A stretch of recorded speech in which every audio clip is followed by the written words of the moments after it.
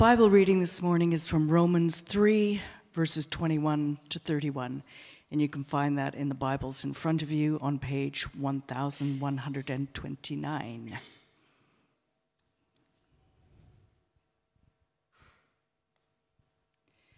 But now, apart from the law, the righteousness of God has been made known, to which the law and the prophets testify. This righteousness is given through faith in Jesus Christ to all who believe. There is no difference between Jew and Gentile, for all have sinned and fall short of the glory of God, and all are justified freely by his grace through the redemption that came by Christ Jesus. God presented Christ as a sacrifice of atonement through the shedding of his blood to be received by faith. He did this to demonstrate his righteousness, because in his forbearance he had left the sins committed beforehand unpunished. He did it to demonstrate his righteousness at the present time, so as to be just and the one who justifies those who have faith in Jesus. Where then is boasting? It is excluded. Because of what law? The law that requires works? No, because the law that requires faith. For we maintain that a person is justified by faith apart from the works of the law. Or is God the God of Jews only? Is he not the God of Gentiles too? Yes, of Gentiles too, since there is only one God who will justify the circumcised by faith and the uncircumcised through that same faith. Do we then nullify the law by this faith? Not at all. Rather, we uphold the law.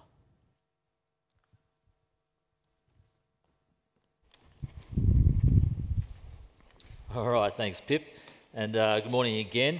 And can I say, this is one of those passages where you really want to have the Bible open in front of you. So even if you didn't open it for the reading, it'd be good to get it open to page 1129, because I'll be referring to it throughout. I'm going to pray as you do that, and then we'll get underway. Heavenly Father, God, we thank you for these words and the life they've brought to so many millions of people down the centuries. And this morning, just give us an ability to love you with our mind and our hearts. I'm sure that will profit us in Jesus' name. Amen. Amen. Well, friends, it seems to me that most of us like to be right. I reckon that's an uncontroversial thing to say. We like to be right. If you had the choice between being right or wrong about something, you'd always choose to be right. In fact, we not only like to be right, we like to be proven right, which is a lot easier these days with Google and smartphones, etc., etc. Because in the past, you could make wild and outlandish statements. So I once had a friend try to convince me that cows have 4 hearts, one in each leg. And it sounds ridiculous, but you just couldn't prove him wrong right there on the spot. But these days, if you're having that discussion, let's be honest, most of the time those are discussions at late at night. You whip out your phone, you bang it into Google, and there you go. They don't have 4 hearts, one in each leg. Have 4 stomachs, or at least 4 chambers in their stomach, but definitely not 4 hearts. We prefer to be right about such things. I think that's uncontroversial. But some people just have to be right, don't they? Have you met people like that? They always want to be right, as if their existence as a human being depends on being right. You know, you're at the zoo, you just make what you think is a harmless statement that dolphins are likable creatures. Hang on a sec, where's my dolphin? My dolphin? Bring back that dolphin. Hey, look at him, so happy. Likeable creatures, but then Mr. has to be right that you're standing next to pipes up and tells you that male dolphins can actually be quite vicious creatures. They've been known to keep smaller females as slaves, and 15 minutes later you've heard everything there possibly is to know about dolphins because Mr. has to be right. Watched a documentary on the National Geographic Channel. Now here's the thing, you saw the same documentary on the National Geographic Channel. You were just saying they seem nice because that noise they make sounds happy. And they look like they're smiling, don't they? I mean, don't they? They do. But Mr. Has to Be Right has drained all the joy out of dolphins, and you don't know what to do. Do you move on to the seals? Do you join the dolphins? You don't know. Now, most of us will know somebody who has to be right.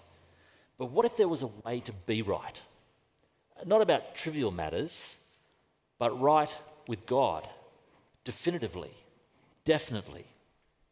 We have seen painfully over the last 2 weeks that rather than being right or mostly right with God, which is what our culture tells us, all of us, whether we're wildly debauched, morally upright, or religiously devout, are in a perilous position before God naturally. And yet, God has done something extraordinary, something connected to Jesus so that we can actually be right with him with certainty. And that's what we'll be thinking about today in this latest installment in our series in the New Testament book of Romans, especially from chapter 3, verse 21 to 31, which Christian luminaries like Martin Luther have described as the most important paragraph ever written, or the chief point and central place of the whole Bible. So no pressure then as we think about how we can be right with God.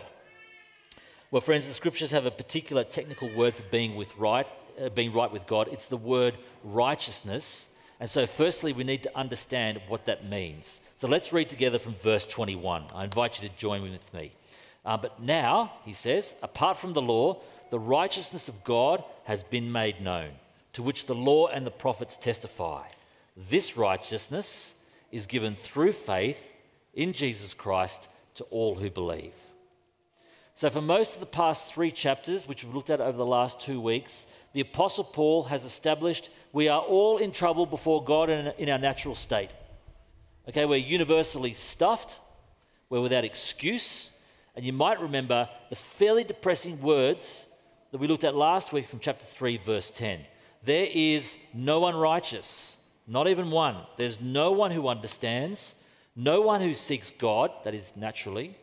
All have turned away. They have together become worthless. There is no one who does good, not even one. It's not saying you're bad all the time. It's just saying that none of us are naturally good, not even the Jews, right? The recipients of God's promises of old can be declared righteous, that is, right with God, on the basis of their obedience to the Old Testament law. They just can't. The Old Testament law, what he calls the law and the prophets there, points to this new way of righteousness. We'll see that next week. But as the Apostle Paul says in verse 20, no one is declared righteous in God's sight by the works of the law.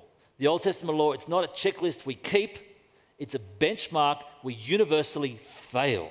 It leaves us silent, without defense, with nothing to say.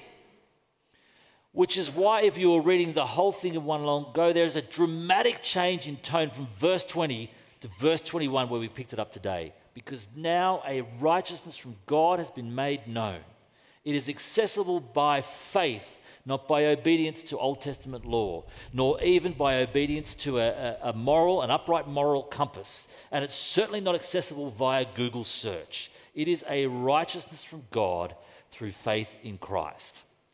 So really the question first is, what does this righteousness actually mean? And to understand it properly, you have to take your minds to the world of the law court, where there is a judge and there is a guilty person. So God is the judge. Guess who the guilty person is? It's you. Deborah's putting her hand up the back. It's me. Yes, it's you, Deborah, and it's us all, isn't it? Now, God is the judge, but for those with faith in Christ Jesus, he makes a legal declaration or decision that we are innocent rather than guilty. Now, he is the judge, so he gets to make the decision, and he's not blind or stupid. So he doesn't think that we've somehow magically become innocent rather than guilty, but he nonetheless declares that we are righteous and decides to treat us as if we were innocent rather than guilty. Quite extraordinary. I'm going to find out in a moment how he can do that. But for now, you just need to understand that's what we're talking about. And this is kind of how it works for us. Because none of us are righteous by ourselves, we've naturally all turned away. Each of us could be represented by a circle that's kind of just filled with lots of minus signs that indicates our legal guilt. Whether or not we feel emotional guilt or not the question. We're legally guilty because we all naturally turn away from God. Now, because Jesus died, our sins have been forgiven. So it's like all those little minor signs are wiped away, which is beautiful, isn't it? It's staggering if you think back upon your life and think you could be forgiven, so all those minor signs are wiped away. But it's not enough, because it only takes us to neutral, neither truly bad nor truly good. But because of Jesus' life and death, when God declares us righteous, he doesn't leave us neutral. He decides to treat us as perfectly right or good or innocent as Jesus was in his earthly life. So that we go not only from guilty to neutral, but from neutral to positive in one step. So that our little circles go from little minuses to neutral to pluses in a single step. Not because we're naturally good people, but because God the judge makes that decision or declaration for us. And that's why this announcement is so amazing. It's not just that people go from negative to nothing, but God looks at us and treats us as if we've gone from negative to positive, making a legal declaration that we are righteous because when he looks at us with faith, he treats us as if we were as positive and as pure as Jesus was. Friends, I've got to tell you, that is stunning. It's stunning. But that's the righteousness of God that comes by faith. Another word for it that you'll see in this passage is justification, but it means the same thing. God's legal decision to treat us as if we were as pure and perfect as Jesus was in his earthly life, though we are anything but pure and perfect, so that we are acceptable and we are right with God. Wow. Now, if we're to take verse 22 as kind of our stencil, our pro forma, our template, this righteousness, it says, is given through faith in Jesus Christ to all who believe. That's the verse. Well, we need to next work out how we access this righteousness.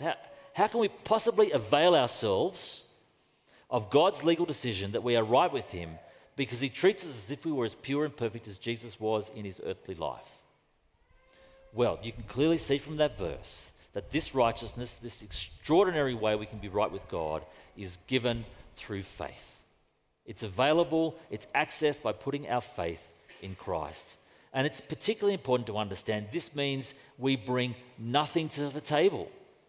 All we need is need.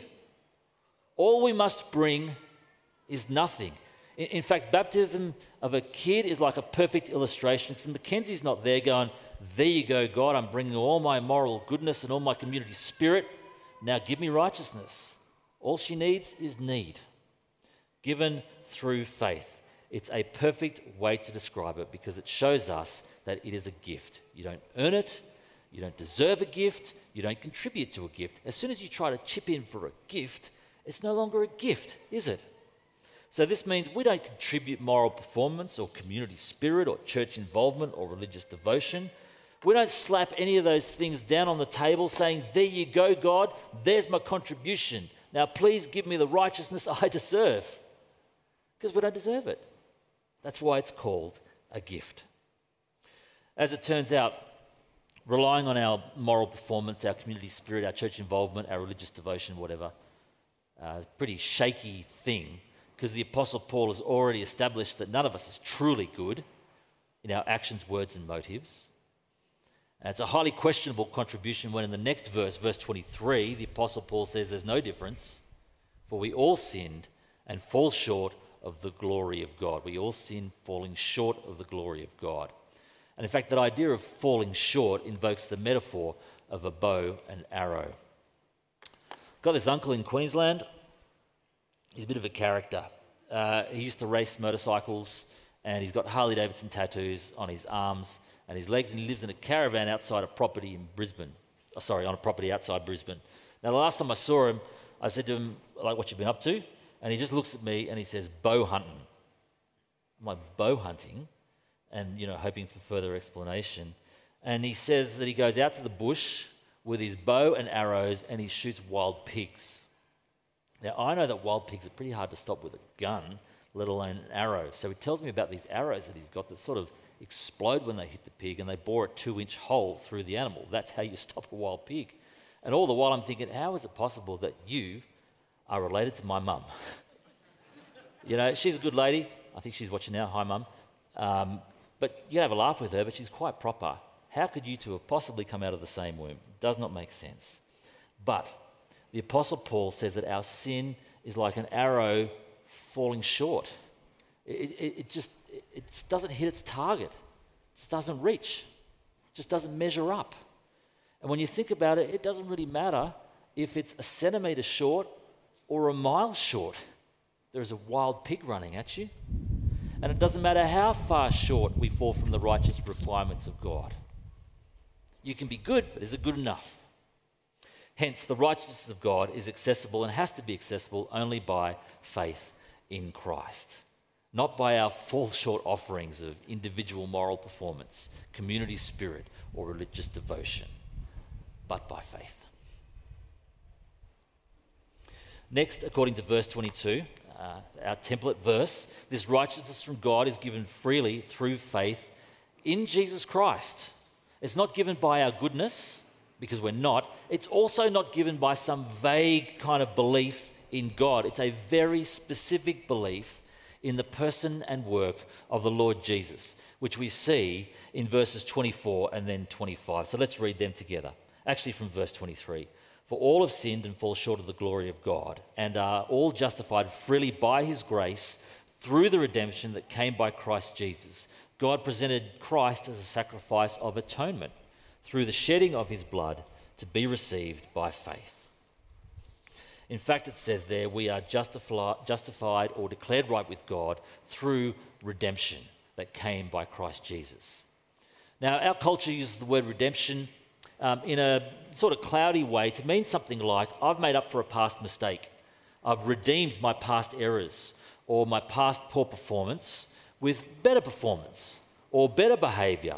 But the Bible uses redemption in a technical sense, and to understand it, you have to travel back in your mind to the ancient, say, Roman slave market. There's a picture of it here. The basic concept of redemption involves the payment of a price to release someone from a form of slavery or captivity. So in the Old Testament book of Exodus, Israel was redeemed from slavery in Egypt via the payment, the shedding of the blood of an unblemished lamb. Or in the Roman slave market, first century slaves were released from captivity by the payment of a ransom price or a bond. Now, when the New Testament says we have been redeemed, it is saying we are released from our slavery to sin and death and judgment via the blood of Jesus shed on the cross. His life was the ransom price that secures our release. And so we place our trust that Jesus' death has done just that. In fact, we can trust nothing other than Jesus' death to pay the ransom price to deliver us from our captivity to sin and judgment. We're now free from the penalty of sin. We are being freed from the power of sin in our lives. We will even be freed from the presence of sin in the life to come, but only because Jesus' death has paid that ransom price. And what a cost! It sets us free. That's redemption. The passage in verse 25 also says that God presented Jesus as a sacrifice of atonement, which is sometimes called propitiation. But to understand this idea, you've got to travel back to the temple, either pagan temples, but more properly, the temple in Jerusalem in the Old Testament. Didn't realize this, but if you look carefully, they had microphones all the way back then. It's good to know that three of you are awake. Excellent. See, back there, unblemished animals were offered in sacrifice to God for sin and guilt. And God's rightful, not capricious, but his rightful wrath was poured out onto the animal in place of the human being who brought the sacrifice. And it was absorbed by that animal, which meant God was no longer angry with the person. Their sin had been covered over. In these verses, on the cross, God poured out his rightful wrath that was meant for us upon Jesus instead, so that Jesus absorbed the judgment that was due to us because of our sin.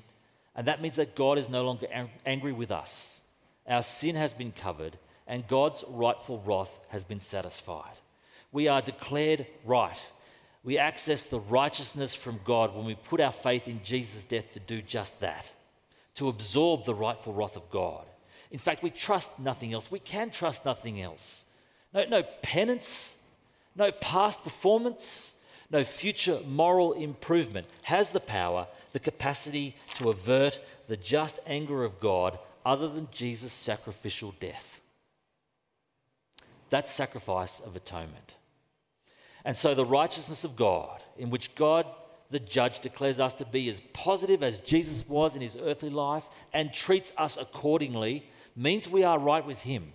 It's given through faith in Jesus Christ because all that his death accomplished. And finally, it's given to all who believe. Whatever your background, whatever your backstory, whatever you have done, whatever has been done to you, the righteousness of God, being declared right with God, is available through faith to all who believe. Do you know in the first century there was a big divide between Jew and Gentile Christians, that is, Jewish and non-Jewish Christians. And the Apostle Paul says it doesn't matter. It doesn't matter. In the 21st century, whatever your background, whatever your backstory, whatever you have done, whatever has been done to you, it still doesn't matter. This good news about Jesus, it will challenge you. It will shape you, sometimes painfully, as in the process is painful. It'll change you, no doubt. But it will also justify you or declare righteous everyone who believes. And friends, that's why we think it is truly good news.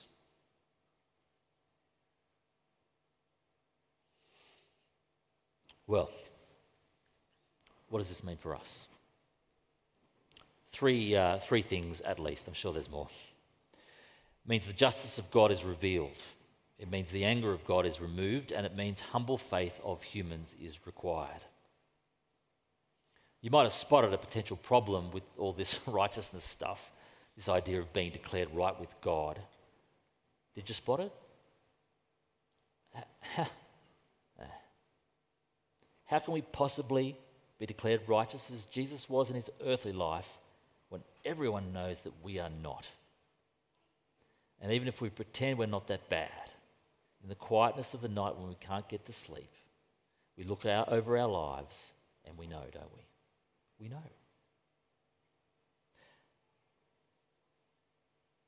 How can it be that we are treated like Jesus when we have in fact turned away from God and continue to fall short of his glory? How can that work for God? In particular, how can God still be just if instead of judging our sin and unrighteousness, he treats us as righteous? Great question, smart people. Let's look at verse 25, 26.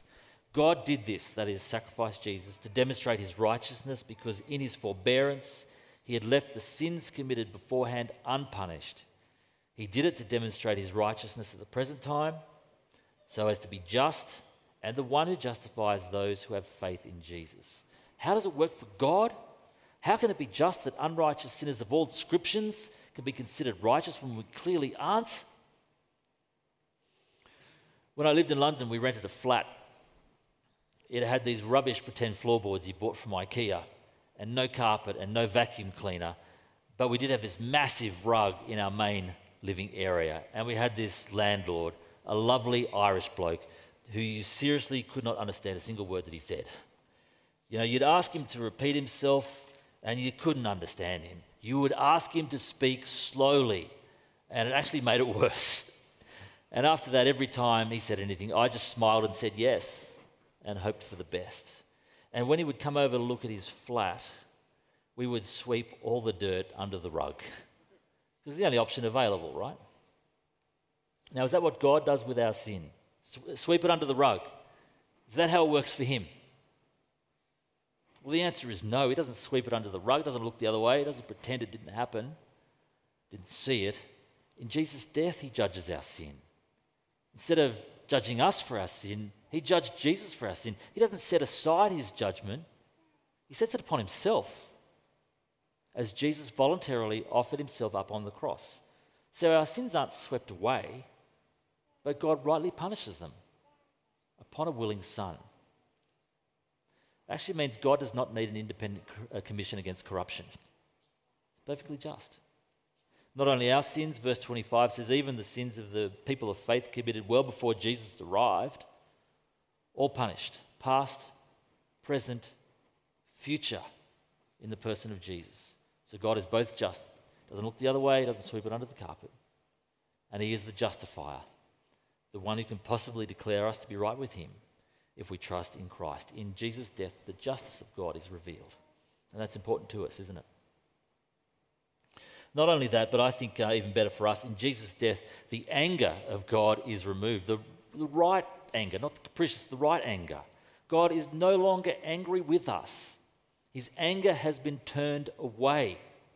God's punishment for our sin has been taken away, never to return again.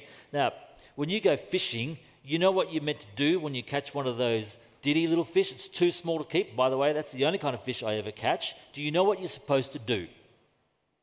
You take the hook out, you give that little fish a kiss on the lips, you throw it back into the water, and what does it do? It swims off, never to be seen again. God's wrath, his anger, his judgment at our sin and unrighteousness is like that fish that swims off, never to be seen again. When God presented Jesus as a sacrifice of atonement, it turned his anger away so that he is no longer angry with all those who trust in Jesus.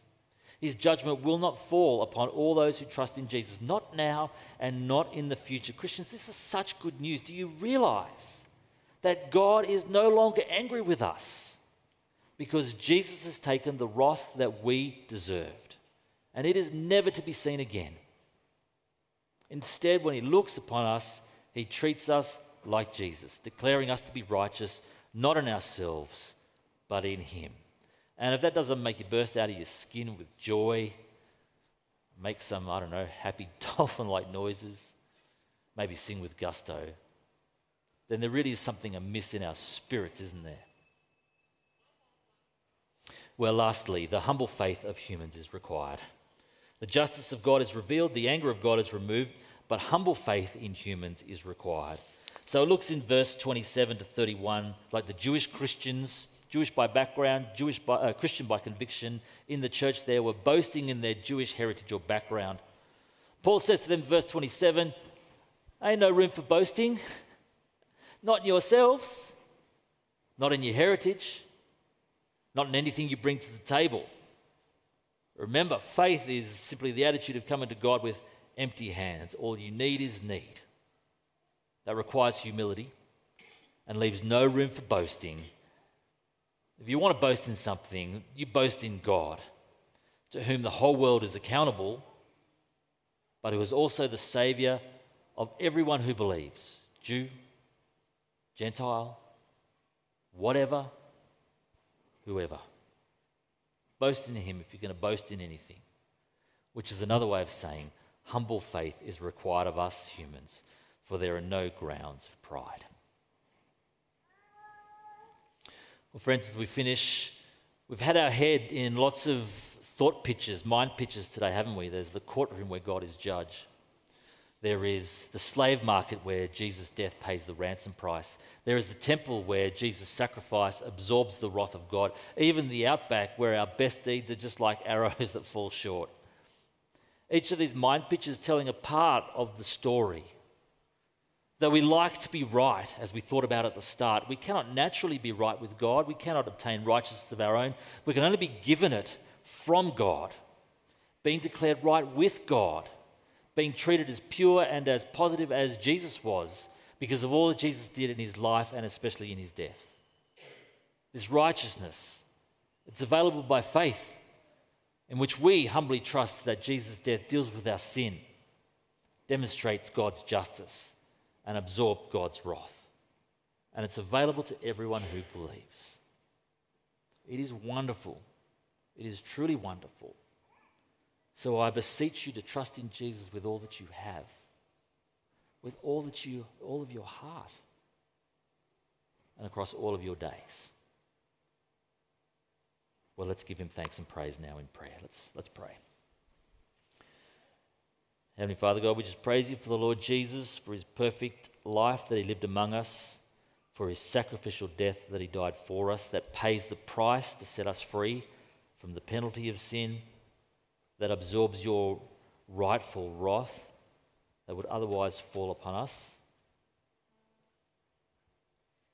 We praise you for your justice, that you don't just look the other way, sweep it under the carpet, under the rug. We praise you that your anger has been removed, so you are no longer angry with us. And we ask for forgiveness for any time in the pride of our hearts we've thought that we contribute something to it. But we give you praise that in the Lord Jesus Christ, we can be right and acceptable to you. And it's in his lovely name that we pray these things. Amen.